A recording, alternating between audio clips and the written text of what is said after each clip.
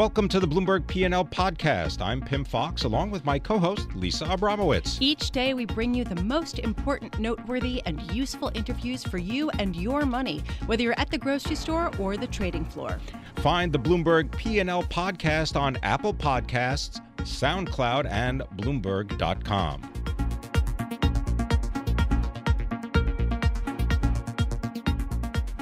Well, high-yield bonds has been an area that a lot of investors have been hating for years, and yet it has continued to deliver with almost an 18% gain last year and on pace for a 3.9% increase just year to date. We're not even halfway through the year. But now we have Peter Tchir, head of macro strategy at Brean Capital, saying that it is important to start being cautious on high yields, and I want to bring him on to get a sense of why. Peter, thank you so much for joining us. So at this time, when you don't have defaults picking up materially and you don't necessarily see a recession within the next 6-month horizon, according to most forecasts, why is now a good time to start getting bearish on high yield? You know, I think there's two overriding themes. One is that spreads are very tight, so credit spreads have contracted a lot, you know, on the back of last year's rally and what we've had so far this year. And overall yields are pretty low given where treasuries are. So a lot of these indices and index-based products are kind of giving you 5.5%, maybe 6% yield, which is a little bit low for the risk. And then the other big factor for me really is that oil had been such a tailwind in the past year. It had been very helpful to the whole industry, to the whole high-yield portfolio. Right now, I think oil's, stalled out. Pete Tchir, can we read anything into this? Because spreads were below 4% in mid-2007. We know what happened then, and then there was a 30% decline in the high-yield market. And then spreads also were below 4% in 2014. And after that, what happened? A 20% drop in high yield. Is this a harbinger of things to come? I don't know that we'll see that sort of drop, but I do think it is a warning sign that the risk-reward is now skewed to the downside. People have to remember that high yield does tend to, when it sells off, it tends to sell off fairly quickly and fairly aggressively. Two other little warning signs that strike me as I look at some of the high-yield ETFs. They have as much as 30% of their portfolio is technology and communications. If you go back to right before the energy problems hit, energy sector had become a big part of these portfolios because all these indices, they basically are based on the amount of debt outstanding. So companies that need money tend to, issue a lot of debt, become big parts of these indices, and then they become very problematic if that sector runs into a hiccup at all. So you're talking about Sprint, for example, on the telecommunications side, and then on the technology side. I mean, Dell is obviously the big example, and they're going to be selling more debt to finance their LBO. So do you think that we're going to see weakness in the tech and the telecommunications areas in the near term? Because this has been a big question for a lot of people because of what you're saying, the concentration in the index. Yeah, and I'm not sure that we will see weakness, but what I am fairly confident, if we see any weakness, it will be more than you would expect otherwise because the technicals will take over. Anytime you get these big sectors have weakness, people are forced to reduce exposure, and everyone already owns so much of that, it tends to, create a clearing price much lower than you would expect. So I think that's why we're very susceptible to a larger sell-off. And it is a reason, too, I think I would really look to finding good managers that you like. There's the whole debate, passive versus active. I think right now in the high yield space in particular, you want to find a good active manager. Are you seeing money flow more to active managers as a result? Or are investors sort of ignoring the tea leaves showing that perhaps an active manager, and frankly, in high yield, I think they have outperformed passive pretty consistently, particularly in high yield bonds? Yeah, and I think that's going to be an area that high yield, the active, did suffer with this whole trend towards passive. I think as people take a closer look, they'll realize this is a sector where credit expertise, building the right portfolio, finding the right bonds, being able to participate in the new issues can offer a lot of value. So I think the active, if we're going to draw a line in the sand where active can beat passive, maybe it's this high yield and that message has to get out there a little bit. So with respect to your sort of bearish view on high yield, saying that there's more downside than upside right now, what's the best way to play that? Do you recommend that people try to short this debt? Because it's notoriously very difficult to short.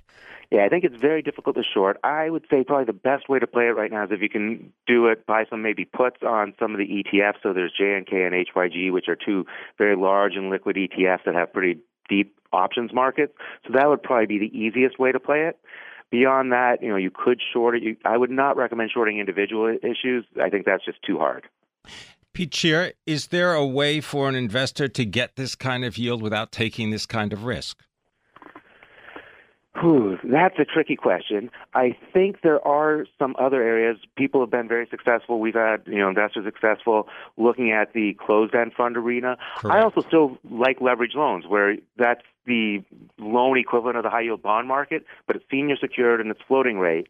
So I'm more comfortable in that space because I don't think it's going to have quite the volatility of the high-yield bond market. So you give up a little bit of yield, but I think that risk-reward characteristic is much more in your favor to be in the leverage loan space rather than the bond space right now. Even with all the pricing, because basically what happens when people are flooding into the leverage loan market is that the borrowers can go back to the investors and say, you know what, we can get this loan for a better deal, so we're going to cut the rate that we're going to pay you, and they're doing that at a record pace. I mean, doesn't that sort of create a downside? Well, that's the thing. It doesn't really create a downside. I mean, your income will be less. So to me, though, high yield, the bond side has much more upside typically than the loans.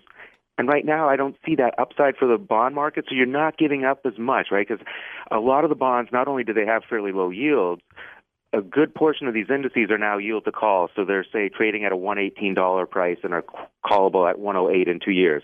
So there's no upside in the bonds either. So that's happening through time as those bonds become callable. So I think that differential is less. I would agree, if you get a bit of a sell-off, then you're going to want the high-yield bonds and avoid that repricing risk. Peter, are there investors or even professionals that have gotten into the high-yield business that shouldn't be there and will be washed out when or if there's a decline? I'm not sure about that, but I do think this whole trend towards index investing doesn't work quite as well in the credit space or the fixed income space because there really does tend to be a longer-term disconnect. The companies that issue debt are the ones that become dominant in these indices. Over time, they tend to be not the companies that you want to own the most of. So that's the big disconnect. So I think in the fixed income space, and the credit space and some of these ETFs, we should see a slowdown in ETF and people look to managers and look to building their own portfolios even. Peter, this is such a tough time. Imagine that when you talk to investment managers, they say to you, this is a boring market. I mean, we just don't see a big catastrophe on the horizon and nothing looks that great either. Are people just like angsting to you these days? Yeah, I think the industry as a whole seems, everyone's frustrated, right? We've been churning, I guess, for lack of a better word. We go up a little bit, we go down a little bit. There's been no clear trend. What seems to work one day gets banged up by Washington the next day. It's been a very tough and frustrating market. The strategies that I believe are winning or doing well are people who've moved to far less liquid bonds, given up some liquidity, maybe into more structured debt. But the problem there is they're making it through yield and this excess, interest margin. That just takes a long time to show up in the numbers. It's not like you buy a bond and it's up 8 points and everyone's high-fiving each other. It's the steady grind and not making mistakes. That's what we look for you to do. Help us navigate those potential mistakes. Thanks very much, Peter Tchir, head of macro strategy at Brean Capital. You can follow him on Twitter at TFMKTS.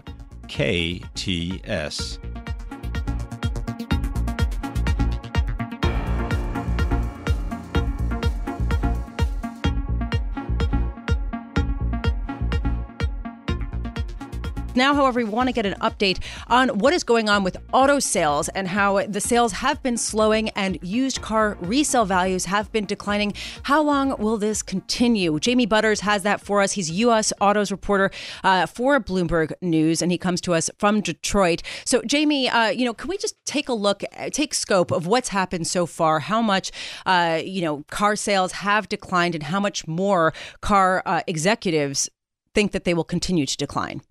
That's the $1 billion question, Lisa. Sales are down only about 1.5% so far this year, and they might fall by out of a 17.5 million market by 200,000 or 300,000 for the year, which is all pretty manageable. But the big question, the big issue hanging out 2 or 3 years down the road is this. A lot of people are hoping and predicting that this is a plateau. The sales will stay around 17 million, near the all-time records. and just kind of scuffle along there. But some other folks are looking at it and saying, this is not an industry that plateaus. It's an industry that booms and busts. And is this really the start of a traditional cyclical contraction that would take a few million units out of the market? So that's kind of the thing to keep watching. Jamie, can I interest you in a $50,000 minivan? It is a lovely minivan. That is a really nice car. Tell people the story of this minivan, this Chrysler Pacifica. I think it's a great and a very cool product when you get into it. But what is going on with a $50,000 minivan? I mean, it's like a entertainment center on wheels. I was just so amazed. I got the chance to drive this car, and I got in, and I was like, wow, this is really nice. I had heard about it, and I'd read about how, it's so much better made than all the previous Chryslers, which are traditionally not the highest quality, really among the lowest quality in all the big surveys. But this is a really well-made vehicle. It's got great materials, and then you get in the back seat, and there are twin touch screens. You can play multiple videos on them. You can play video games against each other. The third row seats recline. There's the built-in vacuum cleaner. I guess if you spill your $100 Cheerios or something, and it is not at all a traditional kind of family hauler. It's more like a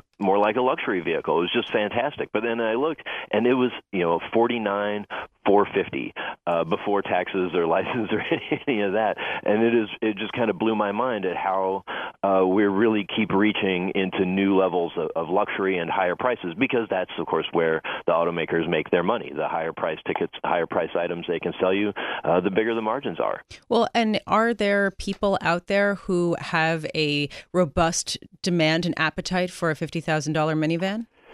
Well, we'll see. I mean, it's certainly worth exploring, right? If you're Fiat Chrysler and you invented that segment, they still have a lower-end minivan. The Dodge Caravan is still on the market, and the range of the Pacificas, starts in the high 20s and then reaches up. So we'll see. They've given a lot of thought to minivans over the years up at Auburn Hills, where Chrysler is based, has long been based, and there have been some who believe that it's really going to be the vehicle of retirement, for boomers who drove them when they were young and had young families, that they might be what they want in retirement, and it's easier ingress and easier to get in and out of than a big SUV.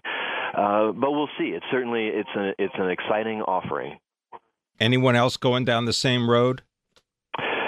We'll see. We're going to see a new minivan from Honda, I believe, later this year, and we'll see how far upscale they go. Honda has gotten higher prices traditionally for their Odyssey minivan than Chrysler got for the Town and Country that the Pacifica replaces. Whether they try to go this far up, I'll be really interested to watch that. What the high end is on the new Odyssey. Well, we'll go for a ride with you. Jamie Butters, Absolutely. He's our U.S. Autos reporter joining us from our Detroit bureau. And you can follow him on Twitter at Mitten Hawk. That's MITTEN Hawk. Who knew? Jamie Butters, thank you very much. Talking about a $50,000 Chrysler minivan.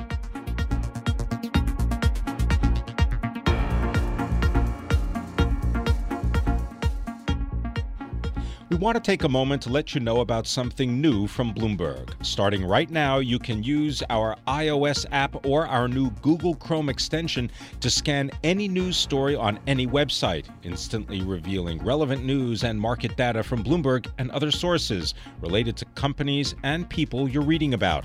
So no matter where you're reading the news, you can bring the power of Bloomberg's news and data with you. It's pretty amazing. Download our iOS app or search for the Bloomberg extension on the Chrome store to try it out. Learn more at Bloomberg.com/lens.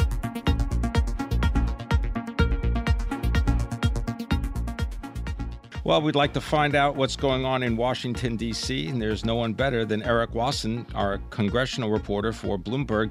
Erik, thanks for being with us. Where do you want to begin? The spending bill that gets rid of some of Donald Trump's favored programs, or should we look internally at the White House and what's going on between cabinet officials and White House advisors? Where do you want to go? Well, I want to talk about the spending bill that was released at 2:18 in the morning. This is a typical practice for Congress to drop $1 trillion spending bill in the middle of the night when no one's looking. This deal is a real winner for congressional Democrats. President Trump was looking to make about $18 billion in cuts to the budget for the bill that will fund the government through September. Those cuts are not being made. He was also looking for border wall money to build the wall on the border with Mexico. That's also not happening in this bill. Democrats were basically able to get Republican leaders to go along under the argument that if the government were to shut down, which it would on Friday evening without another spending bill, that Democrats would not be the ones blamed. Instead, it would be Trump and Republicans because they control Congress. Well, Erik, what does this particular bill that got passed say about Republican support for President Trump's agenda? Well, I should mention, first of all, it's not been passed yet. It was released in the middle of the night. It's probably going to be voted on Wednesday, and it will probably be a bipartisan vote with Democrats and most Republicans going for it, although there'll be a number of fiscally conservative Republicans who won't be able to support it because it does not cut spending. I think it shows at this point, at least on spending bills, which require Democrats, Republicans don't have a 60-vote filibuster-proof majority in the Senate. Trump doesn't have the upper hand that he might have on tax or health care, where they can use special budget procedures in order to sort of ram bills through Congress without Democratic support. You know, Erik, you started off by saying that the budget was delivered at 2 in the morning. What was it, 2:18? Yeah, that's right. All right. So is there any possibility that the actual system, the machinery of government has broken down to the point where people just shrug their shoulders when the federal government threatens to shut down? I think it is interesting the way that these things are done. You know, we have a democracy, yet bills are often rammed through before people really have a chance to read it. I think a lot of people will be voting on this bill on Wednesday, and they'll have really very little idea of what's in it. We all here at Bloomberg, we have a very good team at Bloomberg Government as well, are combing through all the text of this, and there's a lot of hidden provisions. There's benefits from everyone from home builders to mining companies in here, but the way these things are released, it does raise questions about democracy. I have to say that. Well, and not only that, but also it only extends the deadline for when government would get shut down until September 30th, right? I mean, and we're going to be doing this all over again in a couple months. That's right. We are already 7 months into the current fiscal year. There couldn't be any agreement.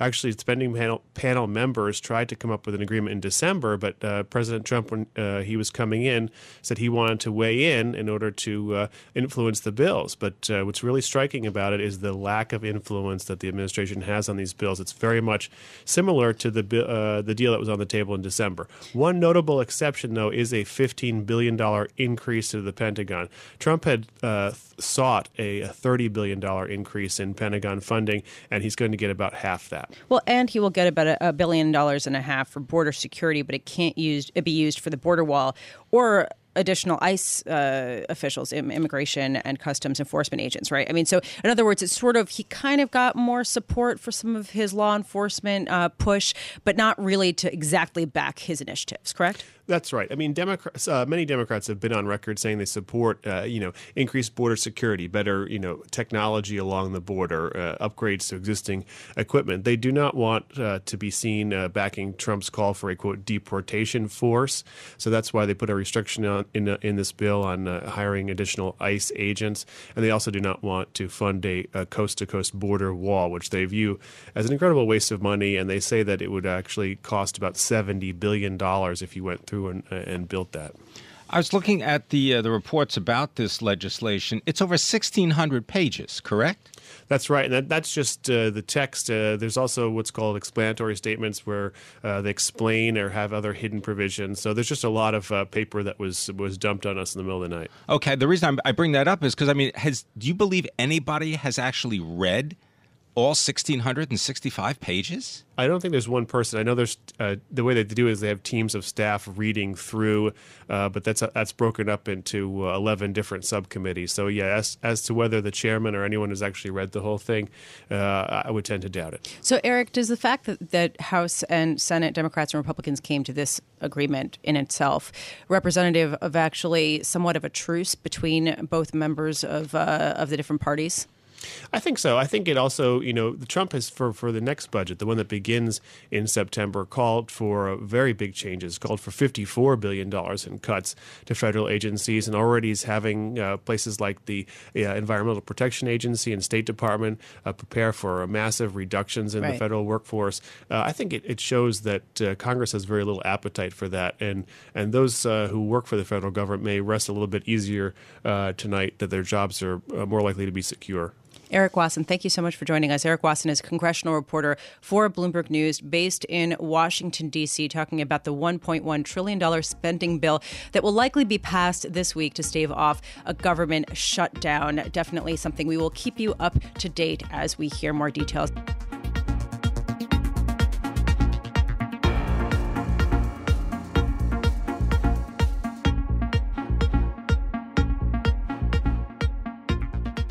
Let's turn to a potential media deal. I want to bring in Paul Sweeney. Paul, of course, is our chief director of research, I guess U.S. director of research, a senior media internet analyst for Bloomberg Intelligence. He wears a couple of different hats in that role. Great to have you, as always, Paul. What is this deal or not deal going to look like? Fox, 21st Century Fox, may be buying or teaming up with Blackstone, Stephen Schwartzman's Blackstone, in order to purchase some TV stations from Tribune, even more. That's TV right. stations. That's right. Tribune is a large TV station group owner, and they've been rumored to be for sale. I guess really over the last several weeks, Sinclair Broadcast Group, which is the largest owner of TV stations in the U.S., has been widely reported to be talking to them and trying to get a deal done, maybe in the high $30 per share range. That would create an even bigger TV station group. And just over the last day or so, I think Fox said, "Gee, maybe not so fast. Maybe we want to take a look at these Tribune stations." And I think they were also looking for a financial partner to come in and help them finance it and create maybe a separate standalone broadcasting company consisting of Fox stations, which they own a lot of the big Fox affiliates in the New York, L.A., Chicago, the big markets, and combine that with the Tribune stations across the country. So Blackstone is the one that supposedly is talking with 21st Century Fox to make this bid for Tribune. And it sort of came as a surprise to me that Blackstone is teaming up with 21st Century Fox. I mean, do they have a history of doing deals together? No, they don't per se, but the private equity business has been a big fan of the broadcasting business for decades. Really? Yeah, believe it or not. The radio and TV business, while it's not the fastest growing, sexiest business in the world, it produces tremendous cash flow and tremendous free cash flow, which then, of course, can support debt, which drive equity returns. So we've seen TV stations, being swapped in and out by the private equity sector for really 30 or 40 years. And so this is another example of, I think, the Blackstone folks coming in and teaming up with obviously the great strategic partner in 21st Century Fox to invest some money in this sector. So before we get to what the potential gain would be for 21st Century Fox, I have to ask, does Tribune have a lot of debt, and how much could they potentially add with this partnership with Blackstone and 21st Century Fox? Right. So the broadcasting industry in general can support very high levels of debt, 4 or 5 times net debt to EBITDA, which is very good if you're a private equity player.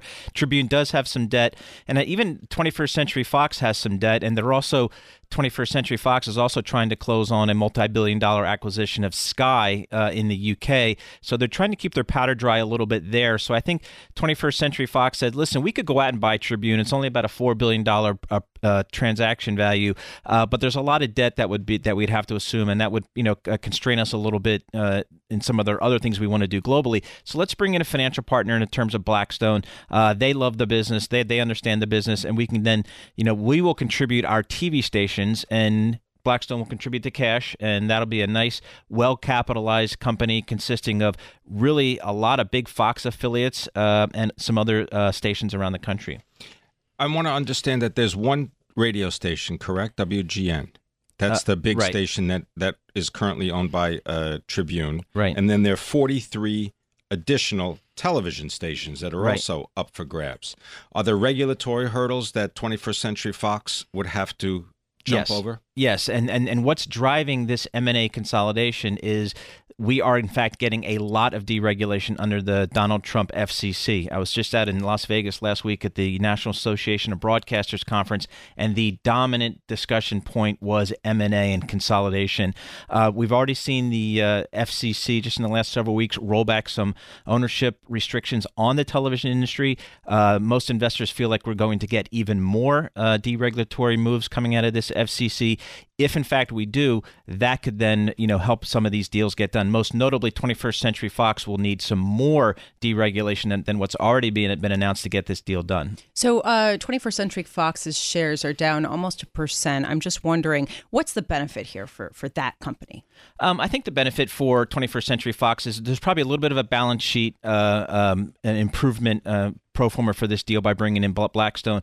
But I think if you're 21st Century Fox, you really think of yourself as a global content player with a movie studio and cable networks, and those are maybe faster growing, a little bit more sexier businesses, content in a digital world. Maybe the ownership of local television affiliates around the United States isn't necessarily core to your business. It's certainly core to your Fox network in the United States, but maybe you don't need to have full ownership of those stations. So I think it's a little bit of a strategic move on the part of Fox to focus more on their faster growing global businesses, including this pending deal for Sky in the UK. And then it's also a way for them to give them some financial flexibility with their balance sheet. Just comparing Fox to the other broadcasters, whether it's CBS or Comcast, who's in the best position right now? Well, CBS is interesting. CBS really is a pure play U.S. broadcasting company. They own the CBS network. They own Showtime. They own their big affiliates. They've pretty much gotten out of a lot of their other businesses, including right now they're trying to merge their radio business with Entercom. So they're really going to focus on their U.S. broadcast and premium channel. And their stock has done really well over the last 4 or 5 years as Les Moonves has been able to drive higher ratings at his broadcast network and higher revenue from advertising and from retransmission fees. Real quick, you think this deal is going to get done with 21st Century Fox and Blackstone? I don't know. There's a big competitor out there that wants this company, and that's Sinclair Broadcast Group. But I think this Fox Blackstone group is really the group to beat. Paul Sweeney, thank you so much for joining us. Really an interesting development, and I'm sure there'll be more consolidation to come, as Paul was saying, because some of the regulation by the FCC has been rolling back. Paul Sweeney is U.S. Director of Research and Senior Media and Internet Analyst for Bloomberg Intelligence, and he is here with us in our Bloomberg 1130 studio. Thanks for listening to the Bloomberg P&L podcast. You can subscribe and listen to interviews at Apple Podcasts, SoundCloud, or whatever podcast platform you prefer. I'm Pimm Fox. I'm on Twitter at Pimm Fox. I'm on Twitter at Lisa Abramowicz1. Before the podcast, you can always catch us worldwide on Bloomberg Radio.